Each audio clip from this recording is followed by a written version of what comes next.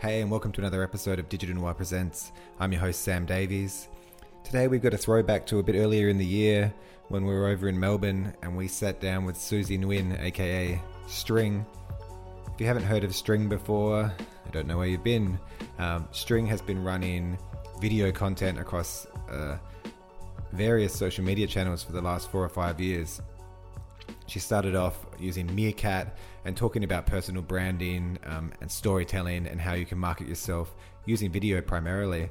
We met on Snapchat probably about 4 years ago when I started using Snapchat for video marketing for Digital Noir. And as Snapchat sort of faded out from the attention span, she moved across through various platforms, eventually landing in LinkedIn when they launched video, and she was one of the early adopters and managed to grow her channel to 30,000 followers in just over a year, and was one of the top voices on LinkedIn and did a really amazing job of cutting through using video on the platform. I usually catch up with String when I'm over in Melbourne and we just geek out on a whole bunch of different things. In this conversation, we jumped across a bunch of topics talking about personal branding, the state of marketing in 2019, how to deal with trolls online, visual cues, and we actually jumped in talking about banking apps. We were sitting above Upbank, which is a really cool startup. If you haven't checked it out, I highly recommend it. So yeah, looking down on this stand at Pause Fest, we jumped in there. So enjoy. Cheers. Let's jump straight into it. You're talking about Up. I know. Well, they kind of fit everything that I think is an ideal startup. Like, they know their shit, Yeah. Great branding, good onboarding, Great design. yeah, come on, like, Yeah. didn't love they it. stand out? Like, you walk in, the first thing you notice Yeah. is that fluoro Yeah. triangle, right? And you get, and when my friend mentioned, because I was like, one of my things for 2019 is like, how do I fix up my personal finance this year? Yeah. Like, Yeah. important topic. I've done the same thing. When did you do it? I love to hear your story. So midway through, because me and my wife have been talking about doing it for a long time. So I run my own business. The business was really interwoven with me for a long time. I suppose a lot of freelancers have that, where they're as a sole trader, and they kind of, the business and them is the same entity, right? Yeah, it is, and it's not necessarily good, but I love to talk about it with you. Yeah, so it's actually quite bad, and I think the earlier as a freelancer you can understand that you should separate your business from your personal finance. So I think some business owners are very good at budgeting for business. So probably 4 years ago I separated everything, changed the entity to a company, which you don't necessarily need to do. It depends on your sort of structure and size. Sole trader's fine, but you definitely should separate, business money from personal money. And then I think what business owners are quite good at doing is, putting together cash flow projections and budget projections for a business, but then suck at doing it for themselves. Yeah, I think that's, and I have to say, like, one of the things that I ran away from so much because it was super scary for me, and I wish I could offload that to someone else. Yeah. But I can't do that because I'm also planning to develop my own business and things like that, and I noticed that I had to restructure in a way that thinks about 10 years from now on, because I don't have a super. Yeah. Or my super is super crappy at the moment. Yep. Have you read Barefoot Investor? Yeah, so I read it. So it's crazy how many people have read it, and it's really simple advice, right? So Practical, super practical. Very practical. So my sister read it, I think, the start of last year, and then she told me about it because I was doing her dinner dates with her or whatever. She lives in Sydney, so over the phone. And I was like, this is actually really good advice because I don't have super either. I've been running my own business for 12 years now and have, nothing saved really. Which, you start thinking about, the next 15 years is going to go quite quickly. And then, and I think a lot of people sort of in our age group and younger are going to, wake up at 65 and be like, shit, I don't have enough money to get through this. And not everyone's going to necessarily want the dream, own your own property, which is something like my parents and everyone beforehand has that dream. Yeah. And it was a much Australian dream. But it seems like the millennials are there's this massive property gap at the moment. Yep.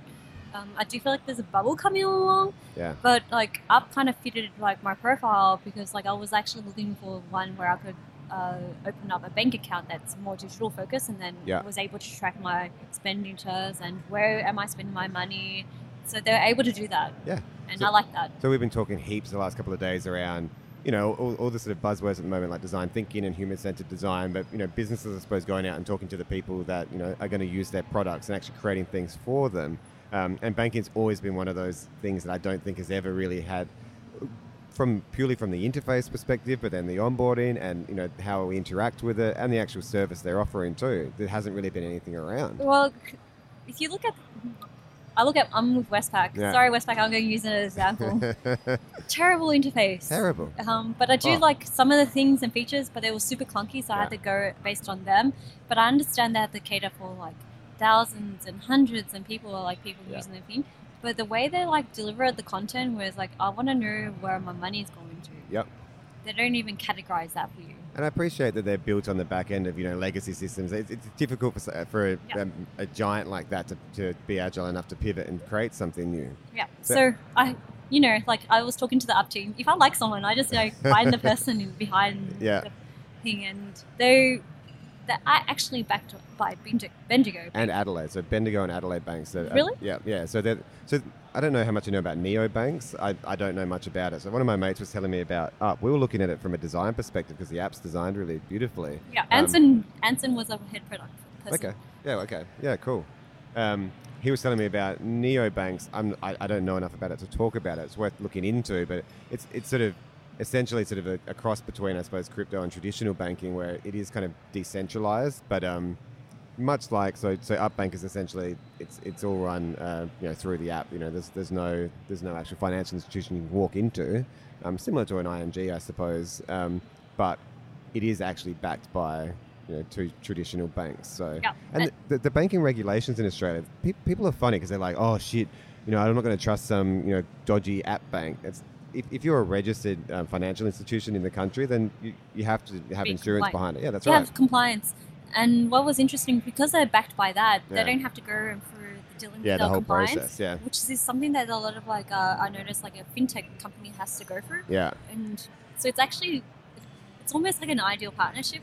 They just put on top of things. Yeah, that's and they right. don't have to worry about the compliance because they're probably advising you based on like, you shouldn't do that, you shouldn't do this. Yeah. They have someone else who is compliant with them. But because like they've been working with like Bendigo Bank for 6 years, they had that bit of an education before and a bit of an edge of understanding what's going on there. And I like, so they're obviously targeted at, you know, at a younger audience. I like that they kind of, you know, started as a startup and rolled out a product initially as sort of as a beta that, you know, doesn't have everything you probably need from a full banking platform. So I think they've been up and running for a year, October last year. Yeah, so it's not that long. So but they've been iterating throughout that process, right? So super fast. They didn't launch with a, you know, fully featured product, so they had an MVP out there, and they've been, you know, adding features as they go. Really interesting. So like I think if I have to like choose which startup that stands out for me, I think Up is like up there for me. Yeah, definitely. Nice plug. And it's just not because like I like that, it's just because like I've been looking for a product that kind of suit my ideals, and because I'm a startup person, I love and I've been looking at more product, and I think that's something that I notice Australian startups are suffering from compared to overseas. It's like a good product or an easy onboarding experience. Yeah, that's interesting. And I love that stuff, right? I love customer service. I love good onboarding. I love, once you're on board, having good communication channels. And you're right. I think a lot of people think about the thing, right? The product, whatever it is, the app and then they forget about a lot of the experience that goes along with that. Yeah, and so I've been just going around and talking about it because like they even have a chat communication at the back end. Yeah. And they're like really fast and rapid in terms of like communications and stuff. So you don't have to go onto Twitter and complain. But so let's break it down then. Because the benefits I can see from their service, and I've just been running it with like a couple of accounts, sort of a test to see if it's something that I can actually fully put all my money across to, my personal money anyway. Well, you don't need to, right? As a business owner, you should probably allocate a set budget so then you don't go over your means. Yeah, that's right. So then what you do is like you just push X amount over onto Up or like your own personal account, but you're only allowed to touch that much. Yeah, that's right. And if you go over it, you know, deal with it or put more money into it. Yeah. But it actually tells you what your expenditure is like. So it tracks it in a way that doesn't seem like heavy, because a lot of people get really scared about the spreadsheet. Yeah, that's right. And I think simple things like actually pulling as much data as where transactions have come from as possible. So you'll often see on your statement like Giglio and Proprietary Limited. Like, what the hell is that? Yeah. So it will try and pull that data, which is kind of simple stuff really, but it from a user experience point of view, it's great, right? And it tells you how many times you have coffee at this place. Yeah. And so all these little details is something that is like, do I really need that many coffees that day? Yeah. Or like, what am I saving towards? Yeah. And then like, and they round it up as well, so it automatically goes into like whatever bank account you go to. Yeah. And I only say this because like I'm being really anal about my financial literacy in the last couple of months. Yeah. And if I like something, and it's like, oh, it kind of makes sense for me. So maybe it only fits me. I don't think so though, because I think so. If we go back to the Barefoot Investor and sort of the general principle is you sort of you separate your buckets, right? So you have an income stream as a as a freelancer or as a contractor, that might be a little bit sort of dribs and drabs, but however you can manage it, you pull a certain amount into your sort of necessities. So staying alive, paying rent. Food for the week, groceries, insurance, these kind of things. Right? You should automate that as well. Yeah. So then that way you don't have to like stress out about it. Yeah, it's all set up. And you set that up. Yeah. And a lot of people don't even do that basic necessity. No. But the people like when you feel like you have that money, you some people the way I felt like I was compelled to spend it. 100%. So something from a business perspective that I did 3 or 4 years ago, because I owed the tax, the ATO money, and was sort of paying money off there because I wasn't actually putting 30% of my dollars I earn into another bank account. So we started doing that, and GST as well. So I was like, why am I doing this at work and not in my personal life? And I'd always just spend all my money. Yep. So as soon as you have that visibility, so this chunk is going to go here, and you automate everything that needs to come out, and then you have a pot that you use for buying coffees or beers or whatever it might be during the week, sort of the wants that you have in your life, and there's lots of them. Yes. And then also put stuff aside for saving or sort of crushing debt. And credit cards is something that's pretty bad in Australia as well. Yeah. And now there's Afterpay. I haven't got involved in it. Because that's a dangerous game. That would have killed me as a kid, though. As a teenager, it would have killed me. And I think they're targeting those kids, that 100%. demographic. Yeah. Because I remember doing lay-by. Yeah, lay-by, yeah. And getting away with it. Yeah, I know. I'm sorry if I got away with it. But that's what's happening. And Afterpay is the concept of lay-by on technology. 100%. And I'm thinking, so that's super scary itself, right? Yeah. But I feel like on some of but it was more than that. You had that basic necessity of tools and utility. But I feel like I had to go beyond that and think about where did I, so who do I learn from these basic stuff? Yeah. And I had to find these mentors and even go down to the beginnings of time. So, where did I learn all these habits from? And I had to look to my parents. Yeah, me too. Yeah. Do you know where? And if I have kids or you have kids, would you teach them how to save 10%? Yeah, definitely. But I think I would.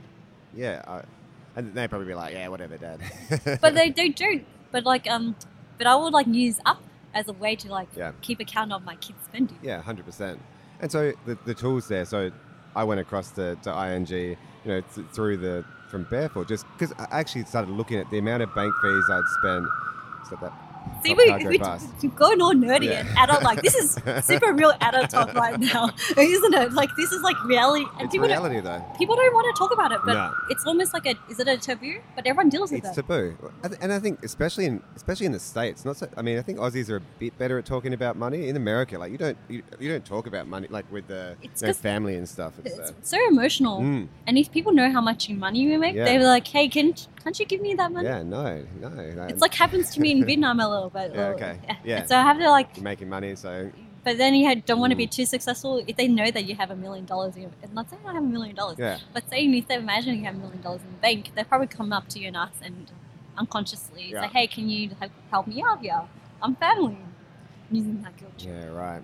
No, I think I was raised with really, sorry if my parents listen to this, they probably do, not the best financial habits. It wasn't ingrained in me to save. So, and that, in one way, that's been fun because through my 20s I traveled and I had these great experiences and I've done all this cool stuff, and it hasn't put me into crippling debt, which is good. And I think my uni was quite cheap when I went, so I don't have some of the crippling debt that a lot of kids have now, where they've, especially in the States, huge school debts. So I have to say Australia has it lucky. Yeah. But we complain a lot. We do.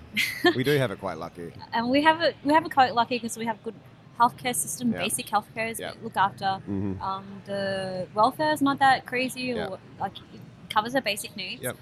But people will expect to live a Lamborghini lifestyle, They but I do. think that's like unrealistic. Yeah. But yeah, like my mum, like she was single mom, brought up 5 kids. Wow. So like all the money she gained, she had to like spend it all, right? Yeah. So I feel like I had that a bit of a habit of like she didn't taught me, or we Yeah. didn't have those financial Yeah, sure. conversations in the first place. But we seemed to like able to make do, and like if anything, she just taught us how to. If anything, I always appreciate my mum is like, how to like despite the shit that happens in your life. There's always like you could still make what you want to do from that shit. That's great. So, and I think that you're sort of the embodiment of that, right? Like you go out there and you're a go-getter and you're making shit happen, Yeah. and you're creating your own destiny. But then talking about personal budgeting and finance is kind of a boring thing on top of that. It's like, right, no, I'm out, I'm hustling, and there's all these people around us here at Pause Fest, doing cool stuff. But as we know in the startup world, it's a quick rise and it's also a very, very, very sharp fall. Yes. So, looking at things that's sort of potentially boring as budgeting actually really important. Is it boring or I is don't it think so. scary? Yeah, it's scary. It's scary. When we started me and my wife started having the conversation, I kept saying I want to do it, and then every time we went to do it, I'm like, I don't want to do it. It's I don't want to because do it's it. an emotional baggage, Yeah, right? yeah. Because we like, if you see like your stuff spending X amount, I was like, what the hell have I been spending on, or Yeah, something and like I that. spend too much. But it's okay to spend. It's not. It's just taking an ownership of like, hey, do I really need that? Yeah. Sometimes I go shopping and I like hoard, Yeah. and then I go at the end of it and I'm like, do I really need that? But it's really psychological, and my brain works well when I have like a goal or I have constraints, in work or design or whatever it is. Then I work a lot better, or a deadline. If it's just free, then I sort of, I'll put stuff off or whatever it might be, and it's no different with this. So I just treat it as a game now, right? Like, so I've got Yeah. X amount of dollars per month. I've got something like Upbank or ING. I'm using this main one, which is pretty good as well. So it gives you pretty up-to-date transaction history. What I really like is those things that you've automated out. So like health insurance or car insurance, they all show up on the transaction as going out. So you sort of know what that real dollar figure is that's sitting there, as opposed to spending money you don't have. And I've been like, so I was like also like playing games where it's like, can I find the cheapest Yeah. like fees, or Yeah. can I negotiate them? Because Yeah. a lot of people are scared of sales as well. Yeah. Or like, how can I diminish my cost of phones? Because I know I do a lot of 40 gigabytes, and Kogan has a good deal. Yeah, But you go. you just pay a couple of hundreds up front. Yeah. But you don't have to worry about like internet or phone for the next 12 months. And I do think that you look at something so I was with People's Choice Bank years ago, but we've kept some accounts there just because I've never shut them. I'm paying $6.50 a month on like 3 accounts. So I worked out it's like $1,400 I've spent over the last 4 years on Just account fees. So just little things, and SaaS as well. So Yeah. sometimes like you have to know what. But this Oh. is like we're getting into business a bit. Yeah. But all these little things adds up. And especially so. It's like 4 coffees, man. Yeah. I mean, 3 coffees. As a or 4 freelancer coffees. or as a small business, even as a big business, so like we do sort of quarterly checks on our SaaS products, because so we just did it with Adobe. I don't know if you saw some of the threads around Man. what's happening with Adobe. I'm planning to. Sorry, Adobe. I've used you a lot. Been apologetic, but I used to love you when I was in high school. Nah, and don't uni. be apologetic. Adobe are like they're like the big overlords now, right? Yeah, but like you know what? I'm using the Affinity program. Okay. They're alternative to a lot of things that I use. Yeah. So like, but again, like it's these things. Yeah. Like Adobe Cloud has really upset their design community a Yeah. lot. 100%. And we're so locked in, right? Like I can't jump ship to anything anytime soon. But it's funny. So someone had said, yeah, like at over Christmas, you can sort of talk to Adobe sales staff, and they have this ability to sort of drop prices because they're trying to onboard people or whatever. They give them that ability. I started looking at that, and then I realized on my personal Adobe Cloud, which I've had since 2014, they've been paying me. I've been charging $10 more than what their most expensive package is now. Wow. $85 a month, and $75 is the full cloud suite. So we contacted them and like, oh yeah, that was a clerical error 4 years ago. Then I got a good deal now, but Yeah. it's crazy. Like you just But look at that, and how much money is that? So they don't want to lose you. No, 100%. They don't want to lose you as a client. So they want to retain you because there's a lot more competitors out there. Yeah, And the only difference with like Adobe is like they're on the cloud. Yeah. So you put up your library and digital assets over there. Oh, Sorrel is like someone I want to check out because Yeah. because you know how we have so many file managements and digital assets and things like that? Yeah. How do you keep track of it all? it's crazy. Yeah, I don't know. So that's like one of the startups that I'm checking out as well because like as a content creator, as person who has to like manage different projects.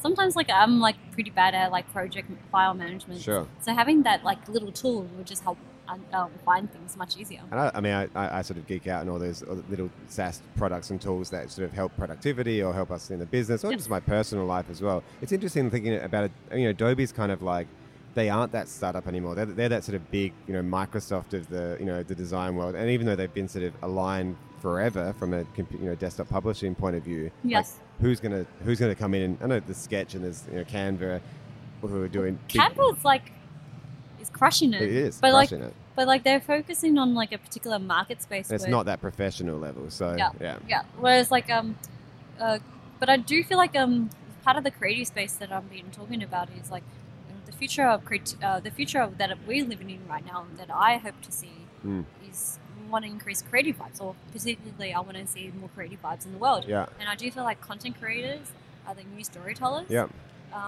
Or they've always been the storytellers, but they just started to become like a recognized pathway for a lot of people as a creative industry.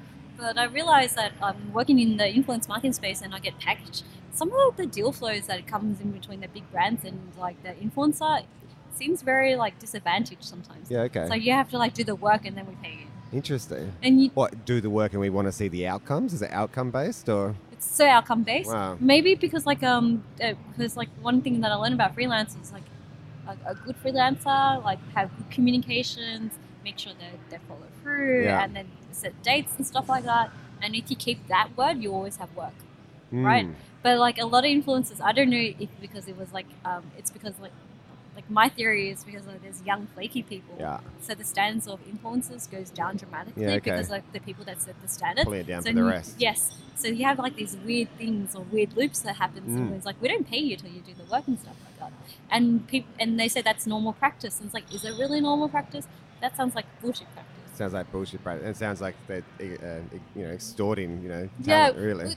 And I think they like I'm kind of sad that happens, but I'm kind of in the industry anyway, so I got to see all this happening. And then like if I have a bigger name or influence, I probably is like I can't do that anymore. I have to pay for my people as well. Yeah. So for people that don't know, listening, sort of your career trajectory has been very heavily tied to video. Would you say? So I feel like we didn't even jump into like intros at all. We didn't do any intros. We'll go back and do the intro in the middle. But you just got into it because I think the financial literacy is such an important topic. Very important. And also, we were talking about before we kicked off the podcast. I mean, there's and you do a lot of interviewing yourself. There's lots of probably interviews with you out there saying like who's string, right? So I'm more interested just to have a chat at this point. Yeah. But I think it's interesting, I suppose, like where you sit, because you travel around the world looking at startups and looking at how people are creating content and storytelling, and like what are some of the, I suppose, trends that you're seeing at the moment? Well, I feel like we have to go a little bit back because like Sam and I knew each other beforehand. How did you spotted me, Sam? I think Snapchat. Yeah. Started Snapchat for me. So it's like 2015. So like I didn't realize that. I thought like I've been in the space for so long, but like I had like crazy growth. Yeah. Ever since Meerkat died. Yeah. Then I jumped onto Snapchat, and usually when I like focus on something, you probably know that I tend to dominate. I've watched it happen. Yeah. And now like you see me just like went on from Snapchat to LinkedIn, and because what I learned in all those platforms was able to like move on to any other different platforms. Yeah. And people always talk about content as being consistent. No, the reason why I was able to succeed is because I treated like myself, like a channel. Nice. Oh, you've just gone through all my questions I had here. In one go. Literally. It's like, what does consistency mean to you? It might be cliche to us, but how important is being human? But didn't you notice, like, I just answered it in one succinct, and Snapchat... Luckily, we got 22 minutes of talking about budgeting at the start. But I wonder, you know what, I'm kind of curious, like, I would love to know if this content that we share out there, would it resonate with the people that we expect to resonate, or was it just a good conversation between us? But, like, because we talked it in a very tangible, relatable way. And I think... a few things kind of exploded in me since I've like hanged out with you or last saw you. Yeah. It was pause. Yeah. And last year. Yeah. And I realized like being in a one concentrated place is an opportunity to collect content. Yeah, 100%, which we've both been doing for the last couple of days. So like Sam asked me, he's like, how do you deal with like your energy level after 20 conversations? Yeah. And it's interesting because content when you're online or doing this, it's like how do you maintain energy and engagement, right? Yeah, 100%. So one thing that String does, which I like when you're doing on video interviews, you like have a little dance with the guests and stuff, which is strategic, right? Like it's totally strategic. It pumps you up, but also it's an icebreaker for them. It lightens the mood. People sometimes, even people that are keynote speakers, still have potential anxiety about being on camera or about being on a podcast. So it just kind of gives a level playing field. So when I did that, I also know that the first 10 seconds in any video is super important. Yeah. And when I pushed that out onto my Facebook, everyone just like, why are they dancing? Usually when you start... capture that, yeah. So you capture the first attention, right? Yeah. And a lot of people are like, why are they dancing? What are they so happy about? Because you only dance when you're happy. Yeah. Yeah, true. Well, you have some kind of good news. And feel comfortable. Yes. Right? Yes. Like people that... So I think one of the, going back to that human element, one of the things that I liked when I came into Snapchat, so it wasn't that early in the piece, I was sort of probably, as a business adopter, was maybe, around when it was happening, right? Yes, so, yes. Gary Vee started talking about it, blah, blah, blah. You love Gary Vee. Yeah, he's all right. Look at that, bro. Did you hear that little giggle? But I mean, I felt like he was good. I like people like that as like a catalyst, but then I let go of it, right? Like I don't listen to any of his stuff anymore. It was good. It was a good little like turbo boost of inspiration at a point in my career and life. Yeah, he's like a point where it's like, even I graduated from his content. Yeah. But there are people who need his content still and feel like they need the aspiration and the inspiration that he gives. But how much I worry that people like him become kind of, or like a Tony Robbins figure, like at the core of what they all say is pretty similar, right? Like it's sort of just get shit done. Yeah. Get out there and do it, and don't think about it. Just do it and start and keep doing it and keep doing it. Like Seth Godin's the same. Everyone has a pretty similar message. It's pretty much like that, so why do these people, Seth, Gary, Tony, all say the same thing? Yeah. It's because like people don't want to do it. People don't want to do it. So I think it's not people don't want to do it. They're scared. They're scared of doing it. Yeah. And it's easy to watch, Gary or Seth or read Seth and just go like, great, and feel as if, okay, I'm getting there, but that's not actually the first step. The first step is probably turning YouTube off and going and doing whatever you're going to do, and that's the really scary part. It's like, you mean stop being a consumer and start being a maker? Yeah, it's being a creator, right? Stop being, yeah. And a lot of people get like one of my students who saw my virtual hive mind or like mastermind, they were saying that we go through phases a little bit where like we're super excited, we make, and then we get jobs, then we stop making content. Yeah. Well, the other one is like we feel like there's no impact, to become like lose confidence. Mm-hmm. So these little things happens along the way of the journey of the content creator. Yeah. But a lot of people don't realize that it's like there's no such thing as an overnight success. My 100%. Success was like probably a 10-year journey. Yeah, 100%. And I mean, I was talking with Stephen Gates from InVision a couple of days ago about that, and he, from a design perspective, he's saying he hates that that end little snippet on Dribbble is what's sort of lauded, and everyone goes, wow, look at that design, but it's it's that 10 years, it's all that hard yards that have gone to get to that point, and that's actually the grit of it, or the core of it. Yeah. So like I think video was definitely my maybe because like I didn't care. Yeah. Like I wasn't like a talent that wanted to like entertain people. Yeah. It was me just being in front of the camera and sharing my insights. But because like I call myself a storyteller, I just use all the skill sets that I learned previously and put it onto camera. But then like I'm a marketer as well, so I'm always optimizing. Yep. And because of those like techniques that I've like picked up in the last things, and learning how to do community management and like navigate it, and even use conversation, like I treat it like a garden. Like I have like, if you look at my LinkedIn, there's a video or copy. Yeah. And the conversations happens. That's right. And so that sort of kickstarts things, right? Yeah. So the thing that I loved when I came into Snapchat was there was people like yourself and business owners and people doing cool stuff in the States, just having very, very human, non-produced, non-edited, I think is specific there, and key conversations where you're just essentially talking to your phone, but it's kind of vulnerable and personal, and the bullshit was kind of taken away from it. I think that the fact of that it wasn't, I mean, it kind of could have been, but it wasn't edited. It was like pretty much on the fly. So I think that's like people like professionals are scared of that kind of look. Very scared. Because it doesn't look professional. Is it professional? what is professional? 100%. And is it production? Yeah. People expect production level, but then with like content is so much easier to produce with your phone these days. Yeah. And people are so surprised, like, did you do that with your phone? It's like, yup. But I had to say I have no expertise on like what a frame looks like or anything like that. Sure. But my content delivery is like my role is to be in front of the camera. Yeah. And navigate the conversation. I think that people stressing about the tech and the thing is just another fear factor, just blocking actually getting it done, right? Just like, and that if you go back to a Seth Godin, and if you want to go back and get another hit of inspiration from it, it's like, just who cares about all that stuff? Just get the whatever means you can to make something and make it. Yep. And then it'll be shit. It won't be great. If you go back and look at those old videos, you'll cringe. But then keep making them. So like I was like going onto my old YouTube and I was watching like my first early uploads. Yeah. It's so cringeworthy. Yeah, cringeworthy, right? It's so cringeworthy, and I'm like even scared of sharing it. And then I looked at my early Meerkat ones, and I'm like cringeworthy, and I'm like, but I don't want to delete it because it's like my Instagram is a terrible example. Also an example of like me just documenting my journey, not curated it. Yeah.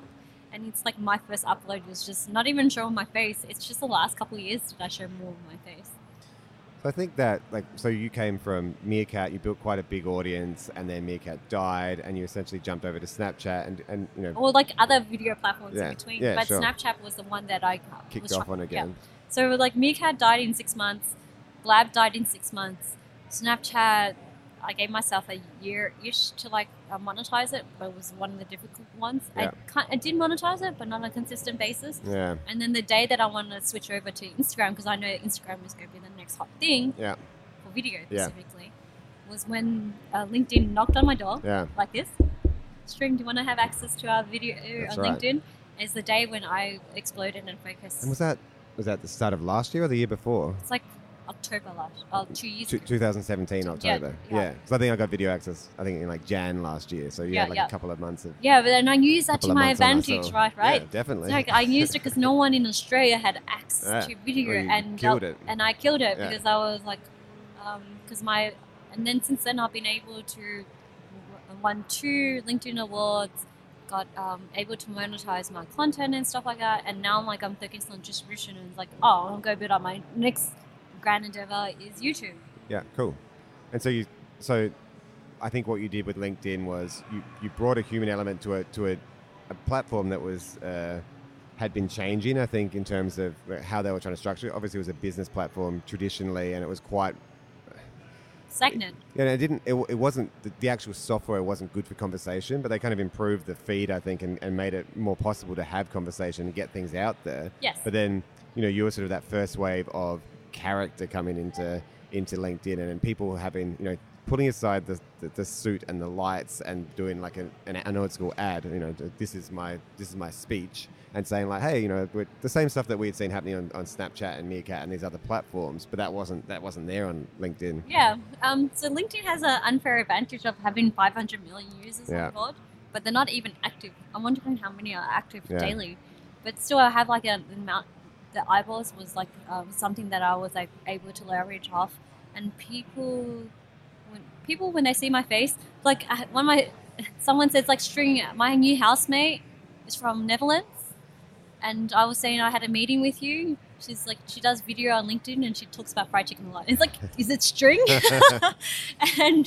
and like that fried chicken is the other thing that like gave me that point of difference as well. Yeah. Video, and people just like, why do you talk about fried chicken? So I was like, I just like it. So I remember, I think the first time we actually properly met was at a barbecue place in Port Adelaide. And you in took SA. me, took you, and you were telling me about. I think that was early days. We were eating fried. It wasn't the best fried chicken, but we were eating fried chicken. Yes. Sorry to the low and slow boys. And you were like, yeah, this is going to become part of my brand, right? And you're you're laughing because you do a branding yourself, right? yeah.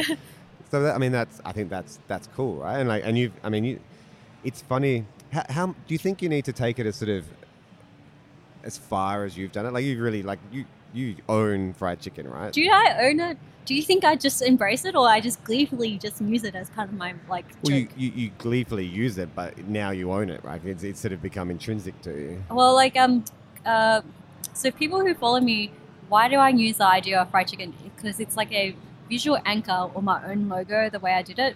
But every time you see KFC, and now you go see it, it's like when you see KFC, you go think of this string girl who loves fried chicken. And like sometimes they take it, like my friends and audience around the world will take pictures of fried chicken and send it to me, or see any relevant fried chicken, like clothing, fashion, clothes, like stickers, any reference, like even KFC references, and then send it to me. So every day in my inbox I receive some kind of story about fried chicken. It's kind of another icebreaker though, isn't it? It is. Yeah. And people who like to use the word fried chicken with me, I know these are the people that like watch my content, are part of my community, and people who who gets my jokes.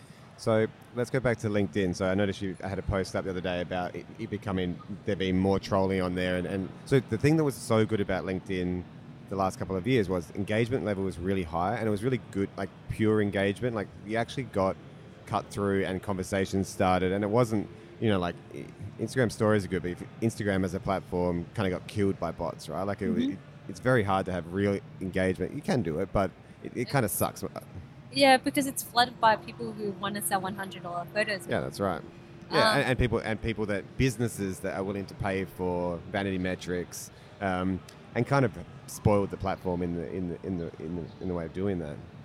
So LinkedIn, I noticed like, I guess like my theory of content is like there's a scale. Yeah. One side we have candy content, and the other side we have substance content. And candy content is like things that entertain you or like visually appeals to your eyes. Think of Kim Kardashians. Think of prank videos that make you laugh. Think of even like food porn fits into there. Pet pictures, anything that makes you smile or like it's very emotive. It's like geared towards like entertaining you, right? Sure. That's candy content. On the other side, which I feel like more business people and professionals like to sit on, is content that helps you grow, whether it be your brain power, knowledge, your heart to be a better human, or your hip pocket. Yep. And Tony Robbins fits into that. Gary Vee fits into that. Like Seth Godin fits into that. Anyone who wants to be an expert usually fits into that space. But how do you like combine those two things together? Because that's the problem with like LinkedIn is you get all these like dry content. So you have like the character ones who are showing off a little bit of the skin, who are like creating content that's like almost, they said go on Facebook almost. But those candy content is great for getting into it. But if you want conversion, you have to focus on like the educational or the value-based content, which is in the grocery. But what if you have a sweet spot where you're able to be you have candy with a brain? 100%. Why not? Yeah. And at the end of the day, people like to be entertained, right? Like people don't like dry, boring content. It's actually, video has like a difference. You have to know how to grab people's attention and maintain it. If you don't know how to grab people's attention and maintain it, they just go switch off and move on. So video is almost purely an intentional economy game. What do you think? So like you're in the, and we're kind of similar, you're in the lucky position, I suppose, of being able to be quite meta about, you're talking about the thing that you sell essentially. Yeah, right? I'm very meta. Like Snapchat on Snapchat, Meerkat on Meerkat, LinkedIn on LinkedIn. But what about, like, do you see, because I worry about business owners all wanting to be the Gary Vees of the world, and I don't think every business owner, no business owner is going to be Gary Vee, right? He's kind of a unicorn. Okay, let's go back a little bit about the troll thing.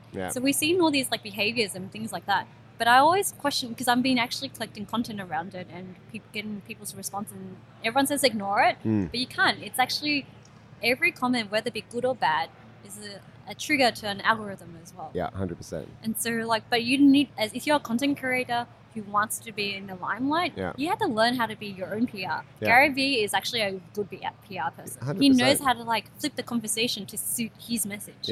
And that's what I learned. So I've been learning how to throw fried chicken bones at people. And it's like, what's original KFC? People laugh. Doesn't make sense, but it goes back into my messaging. And when people say, are you flirting with me? I said, nope. And put a thumbs down. And then they actually have a conversation with me. So you have to remember, negative content or negative energy you send out to the world is actually left by your digital footprint. And professional capacity, it's actually not a good thing for you to leave a negative comment, because people in your workforce are going to see it as Yeah, well. 100%. And in many ways, you are representative of these companies that you are. So do people want to work with someone who gives out negative vibes? I don't think so. No. No. So you're actually losing business. Yeah.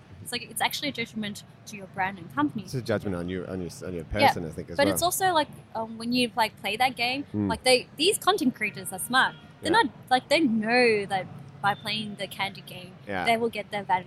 Oh, and also playing the controversial game, right? Yeah. So I mean, the algorithm on LinkedIn's not that hard to kind of tweak, so that you can. Yes, but it's more like based on like all the history that we know. Yeah. Clickbaits, anything that triggers your emotions, whether it be anger, being polarizing, playing on the fear, gets the most views. 100%.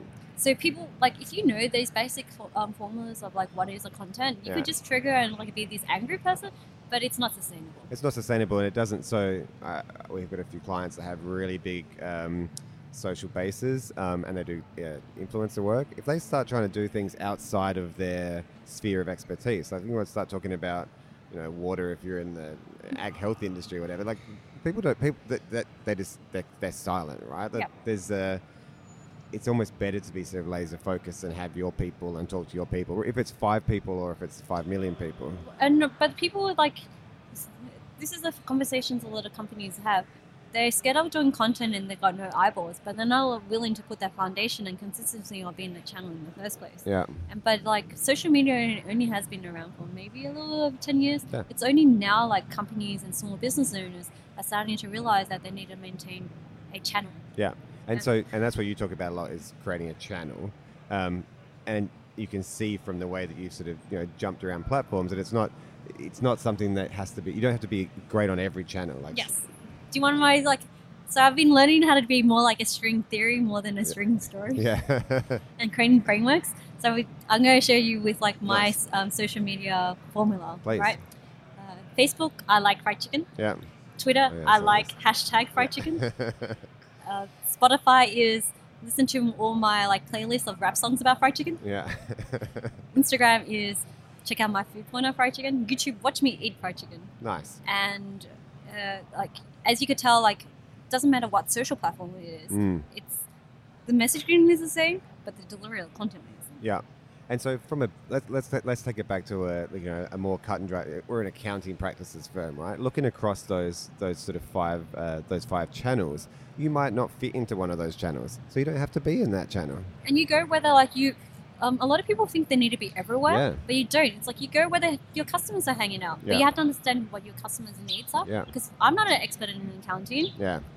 Not at all. You're the expert in accounting. I'm just telling you what the formula is, or the formula strategy is, so that you could do it as well. But you're better off with a copywriter who understands the finance industry, or find business owners who are having the same problems, and you just like provide solutions for them. So find the problem and then create content around it. Do you sort of create all of your own content essentially? I know you work with other people that assist you as well, but I worry about a lot of these agencies that are coming up, doing social media work for businesses, and they don't really care about, I think, the core of what the storytelling is. They're just like, we'll just make content for you and put it out there, but they haven't nailed the story behind the brand and what the narrative is. That's your point of difference. Is if everyone does what you do, right, you'd be out of business then. Sure. Yeah, we really care about the story behind things, and we have really interesting chats with some people doing, much more philanthropic stuff than what we do. Trying to change the world, but using a similar approach in talking to people and working out the why behind things before you execute. So the why is the most important part, because it's like, why should we like? It's like the tribe thing, right? Yeah. You rather like work with people or like have audience with people. Yeah. Or like work with clients who have similar visions and values. Yeah, that's right. And like at the end of the day, people are people. Mm-hmm. We do business with people, not business with business. Yeah, 100%. Yeah. And I think businesses fail to understand that. And so not every business owner needs to be on LinkedIn doing video. But no. It'll work for some people. But I think looking at the options that are available. So we've stopped doing video as much. I used to do a lot of video. I noticed. And now we're using this podcast as a platform because But it's much more easier and more sustainable for you. More sustainable, easier. I mean, from a purely business perspective, I've noticed like a better ROI on it. So yeah, and plus you want to maintain that. Yeah. I feel like some people when you start out, you have to find out which is the channel that's best for you. Yeah. But you have to do these little experiments and be agile enough to like switch over. But I think what happens is you collect enough data points that you like use that data for what you learn from Snapchat and all the previous one and optimize it to the channel that you think has the best ROI. And content is a shitload of work, right? Like if you want to, like if I wanted to do this podcast, so we've got, we do one a week. There's 3 of us that work on it. We've literally got Nate who works 1 full day a week, editing, doing social content for it. Like it's work, right? And then if you add it on top of that, if you look at like what a Gary might do, like the blogging, like there's he has a team of people that are putting this content out. Speaking of Gary V's, let's go back to the other gripe that you were talking about. You have like so what Sam was saying that there's all of a sudden there's like this new rock star thing where like you become the next, like whoever it might be. Yeah, like the next Gary Vee. Yeah, like, and or the old Richard Branson. Everyone wants to be Richard Branson. What do you think is the Richard Branson, like the rock star, the limelight person, the influencer, the visionary person, the inspirer? But dude, he worked so hard to be where he is, right? Yeah. And the other thing that a lot of LinkedIn people are doing is like, I'm a speaker, but what do they have to speak about? Yeah. That I was on LinkedIn and I became famous. I know. And I think that, I almost feel like, I don't actually watch as much video as I used to on LinkedIn because there's a lot of, horrible stuff out there too. And I think it's great people are having a go. But if you don't have something interesting to say and you can't, find your kind of groove or it doesn't feel right, then it's probably, not right. But I do feel like what's happening right now is like the 9-to-5 job, the factory of school that we call the school system is educating sheep. Yeah, 100%. Sheeple. And these sheeples are coming to the point where it's like, what have I been doing all my life? Yeah. So what do I need to do to find my own voice? And so they're using these like LinkedIn platforms to experiment and things. And I'm like, and that's cool. That's cool. Yeah. But there's like also thought leaders. Yeah. And people who have become like inspirational kind of coaches. Yeah. And like that's because like sheeple needs shepherds. Yeah. So I kind of see like this trend of like coaches and people are leveraging on these coaches because they need someone who they feel like is successful, who could motivate them to like escape this sheeple mentality, right? Yeah. So I kind of, and you say like you're a business owner, you got your shit together. Yeah. Like, but you have to remember there are other people. We're like the lucky few to get to do what we love. Yeah. So it's not like people are trying to find that passion or the spark to do it. So I kind of get it. It's like everyone asked me the same question before, and when I was busy or like worrying about my work, like I lashed out. So sorry to the people who met their angry streak. But like I realized the reality is like when someone asks you, "Can I pick your brain?" That's like, no, you should pay for that privilege. Sure. Or join the community, or like just be like realize that there's a way of approaching people that you really want to inspire or meet and stuff like that as well. I think you cop. I don't cop this at all, but I know that you get it a lot. People sort of slide into your DMs or message you on whatever platform it is, and like I think because of the way you produce your content, they sort of feel like they kind of know you already, but then come across way too personal. And I'm not even talking about untoward stuff. I'm just talking about people sort of demanding your time, thinking that you just have an infinite amount of time to give. No, but then so I've been lucky enough to. So what I learned with Meerkat and Thing and LinkedIn was like I'm just gonna be a thought leader, but I positioned myself as a business as well. Yeah. So I wasn't too much can-do. Yeah. But my face is can-do, so I get away with that. Yeah. But I had to be like, so I had to I'm not gonna show. There's certain attributes I know will attract unsavory attention. Yeah. So set boundaries. Yeah. So I set my own boundaries because I don't want to be known as someone who's not like. Stream knows how to play the video and engages the people and knows how to like have conversations, right? Like people say, so how come you don't have much trolls? It's because one, I probably name and shame them, and I love collecting stories. So I document everything that I thought was funny. Yeah. Usually people who try to call me darling or like try to like ask me for dates. By the way, I have a boyfriend, but it doesn't matter about that. I actually used to document them, and I did that a lot. Remember with Snapchat? Yeah. And I call them my eggplant series. Yeah. I'm not going to talk about my eggplant series, but I realized because I treated myself with such respect, and I was very serious about my business, that every time I just attracted, I was also focusing on the type of people that I want to work with. Yeah, sure. So I wasn't a channel where I'm was known for can-do. I'm a channel that's focused on being focus on conversions, Yeah. focus on influencing and creating a sustainable business on content creation, because I'm not going to run away from this game. Yeah, instead of attracting your tribe and not trying to broadcast so wide and far that you're sort of attracting the wrong. Well, like I've realized I've hit more of the mainstream appeal a little bit, so like I have to still talk about that because I know that there's something sure. thing, but there's some specialties where like but my only specialty is, I guess, is video, right? Yeah. Yeah, but there's probably more things that come around that now because the experience that you've, just built doing it. So it's like, because of these eyeballs, what do I do with it next? Well, what do you do to it next? What is next? Well, like people keep on asking me the same questions about how do I do, like, gain confidence on video. Yeah. So I created a community of video storytellers or professionals to become better video storytellers. Yeah. And where they upload their videos and they get peer community feedback on how to like improve their videos one step at a time. Sure. And I find that that's a way for them to be comfortable with it, gamify it, get challenges of it. And what happens is, like, I see people from their first video to their like 100th video, and they see the major difference. But they have like a place, a safe space where they could like become that. And is this mostly, is it small business owners, is it freelancers, is it just... Professionals. Yeah, professionals. Well, it's like I find it's professionals, whether it be freelance, because every person wants, it's mostly people who want to be in front of the camera. Yep.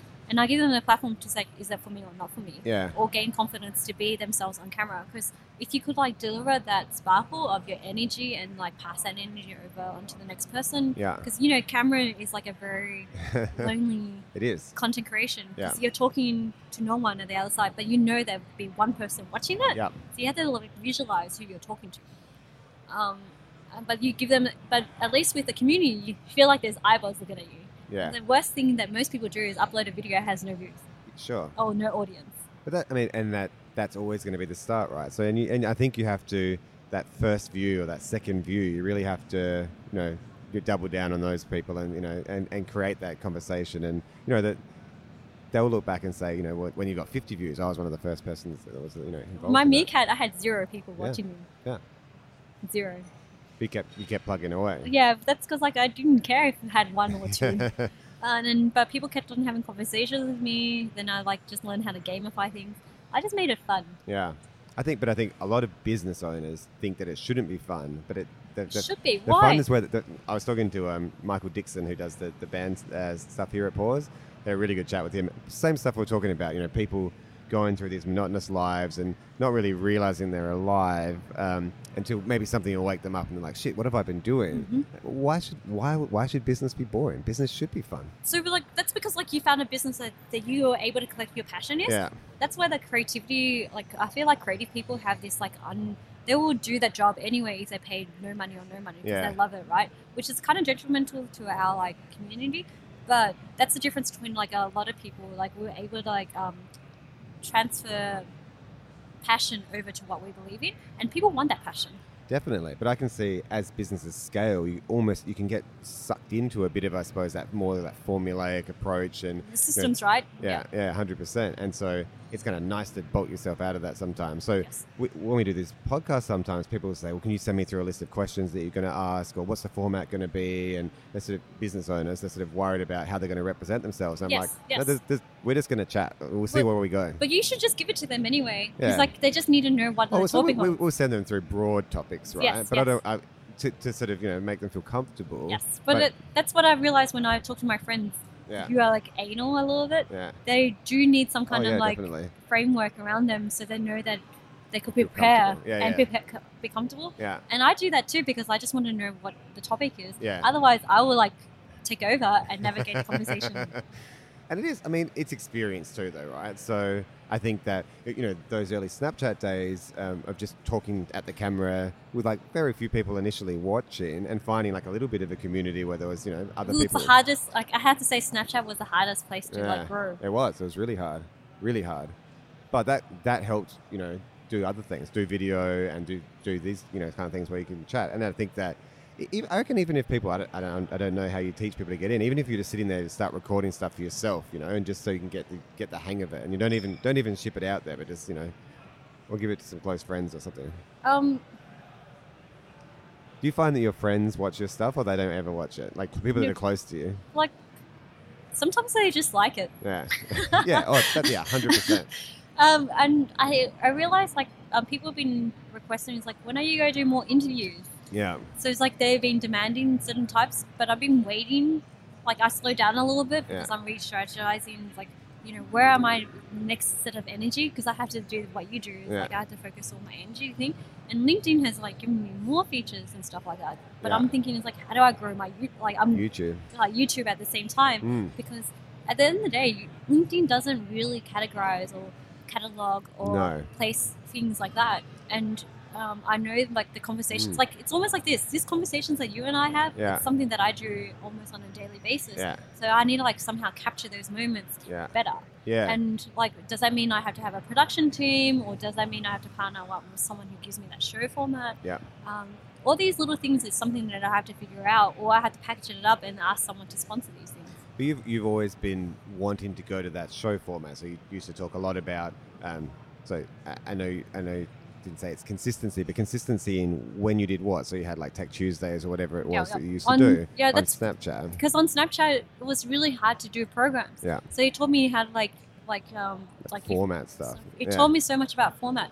And all those little things there, it's like if you're like, even if you have to be a channel about one thing per week and you show that, what happens is it's like people just rock up just knowing that you're showing up.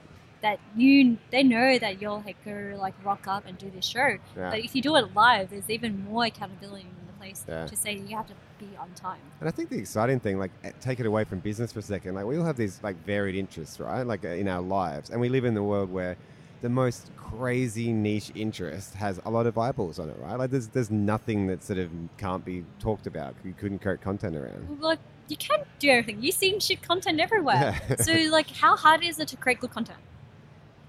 It's not that hard. I mean, for us, I have to say, but like, what is a good content? Tell me what is good content. Like, let's go to the basic question. What do you think is a good content for you? A good piece of content is just something that captures my attention, and that what captures your attention? It has to be something that's close to me, right? So, and you do stick in your channels. So I'm rarely, let's say, I'm not captured by Kim Kardashian, but I will be captured by, like a barbecue tutorial video, or that's because it goes in your interest. That's right. And you love Joe Rogan, right? Yeah, I've kind of a bit off him, but yeah, Joe, he had a huge impact. Yeah. So he had a huge.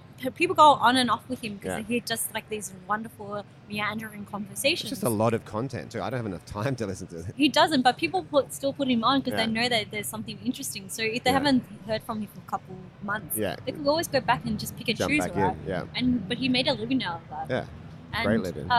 Good content is somewhere as like, again, like if you could provide. Like the next generation is like B2B influencers or like business influencers, and we're seeing that, but they've never moved on to online because they've always been speakers, or they've been like something else. Like, but the format is like everyone is a speaker there, which can get you 10K. But what if you're a speaker with a distribution channel? Yeah, that's right. And then like your value even goes more point of difference because that's a marketing tool to promote your speaking gigs as well, or your books that you're coming up with. Did you see that Spotify bought Gimlet Media for $230 million? But big Jesus. That makes sense because like they just want more content. And they also, have you noticed that like Spotify has opened up a podcast song? Yeah. So that makes total sense. Well, that's the first. I think they're saying they're going to spend $500 million in the next year on content essentially. So it kind of shows like podcasts like yourself, Sam. It means like you had to be on Gimlet, or you had to be on Spotify, so then you could like hook into the distribution system. Yeah, that's right. And it's it's interesting to see. Like I followed Gimlet from the start, and they started off as a very small thing, and just and quite the conversations they were having, the shows like Reply All was the show that I really love. It wasn't anything that fancy to start with. There's a couple of people geeking out and having interesting conversations about things that they only thought they probably found interesting. But then they found this huge audience. Same with like a Rogan, right? Like it's you wouldn't have thought if Rogan had pitched his podcast to a corporate 7 years ago, they would have been like, fuck off. But do you know what? A lot of people think they have to be awesome at the beginning. Yeah, you don't need to be awesome. You just need to start. And if you're passionate, I think if you, what was the quote yesterday? Like, if you're interested, you'll be interesting. Yes, well, I think that's probably one of the things that my friend says. Like, Stream, you always want to learn. Yeah. You want to geek out. Like, I know nothing about maths. I'm terrible at maths. I almost failed. But like, if you give me a mathematician who'll geek out with me, I'll ask him everything that I need, because like that, at least like the biggest respect that I could have with someone who goes onto my show or anything like that is having a good conversation out of it. And if they say, I don't want you to put that content onto that thing, I'm happy to edit it out and stuff like that. Yeah. So that's like the trust factor that I have to have with my like person who attends my show. Yeah. But I have to like navigate the conversation to be the best person that you can be. And I think, I mean, listening is the biggest one, right? So I think really like whoever it is that's sitting across the table for you or sitting next to you when you're chatting, like just if they see that you're actually listening and passionate about what you're talking about, then people that have passion, they'll talk forever about what it is. Yeah, because like they're all experts. I went to a quantum physics, quantum computing lab, know nothing about it. Yeah. Still learn a lot about it. Oh, imagine. I mean, people, that stuff's sort of way beyond me as well. But and when I hear like, especially like space talk, and it's like, oh wow, like yeah. But you like, and Joe Rogan does a good job of like navigating that conversation, and make it simpler for like bringing it down to in a way that like makes it easier for everyone else. But remember this: the more he chats with these type of people, the more he like, learns. Yes. And that's why it's so great doing, I think we're lucky to be doing what we've done the last couple of days and having lots of conversations. Like I've got to talk to people that I would not normally get to speak to in my day-to-day life. But you've been using their product. Yeah, that's right. And then, isn't that cool that you got to see like the team behind them? So and cool. now like you have that like little connection since then, right? Yep. And that, I mean, just for people that are listening that would like to start saying, this is like, we don't have a huge platform to begin with. Like essentially just you start something and you ask questions, right? Like I asked you, like you put me in touch with George so that we could potentially do this podcast in here. It's just asking. Yeah, like what's the worst you could say? No. And then what happens then? You ask again. And like, so this year I haven't like, pause like was one of the like bouncing points where I like started realizing on how to like do conferences and things and interviews, but my interview skills has jumped since then. Yeah. And I'm not doing any like pause specific content, but I'm using it as a way to like collect content anyway. Yeah. So if anyone's listening out here, a good way to polish your content or like have access to speakers is to request an interview with them. Yep. And I think even outside of that, even if you're not going to record it, if you're coming down to something like a Pause Fest, actually go out or go onto social and just request to have a chat or find someone in the forum and have a chat. Because talking to those people that have done maybe more of the journey than you is a really great way to leapfrog. Yeah, but just don't say, "Can I pick your brain?" Yeah, sure. Please don't say that. Just say respect their time, I think, as well. It's just like, hey man, like I've been following your journey a long time, and I'm also starting my journey. I'd love to have some key pointers, and I hope I could give you some kind of value too. Pick your brain is actually a really horrible turn of phrase, isn't it? Yes, it's like it's a thing called value exchange. Yeah. So if you could provide value by like being able to promote them, they appreciate that kind of things. I think maybe some people undervalue their own value, right? They think, they do. And Australians do that tremendously well. Yeah.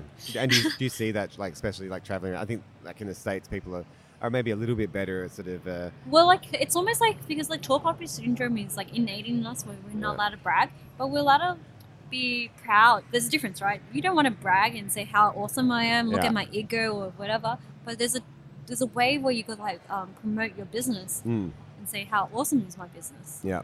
Because you don't want to like hide how awesome your business is. No, that's right. And in Australia, you definitely have to kind of walk a fine line because people don't like that kind of braggadocio. Yeah, like I learned how to like. So instead of bragging, I just use numbers. It's like, what does top voice means? It means within like 500 million users on LinkedIn worldwide, I'm probably the top 300. Wow. See how I contextualize that? Do you see that was the wow factor, right? But I use numbers to just... it's like I'm really good at LinkedIn or, That didn't... By contextualizing like that, if you could like find that context where it shows you your value, then you're like winning. Awesome. Well, I reckon we could chat for another 3 hours, but it was a good chat, wasn't it? It was a good chat. Oh, we should do it more often. Thank you so much for having me. Awesome. So, people want to find you, LinkedIn, obviously. Yes. I'm string you in, or like just find me a #string story. Nice. String's another thing that you sort of co-opted into your personal brand. Yeah. Wasn't that a good move? Like you know me pre-string days. Yeah. Awesome. Oh, it was lovely seeing you. Thank you, Sam. So I hope you enjoyed that chat. If you did, jump onto wherever you get your podcasts from and hit subscribe. We've got conversations coming out twice a month.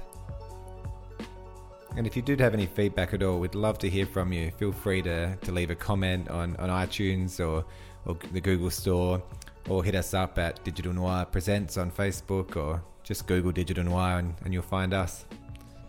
Thanks so much for listening. Catch you next time.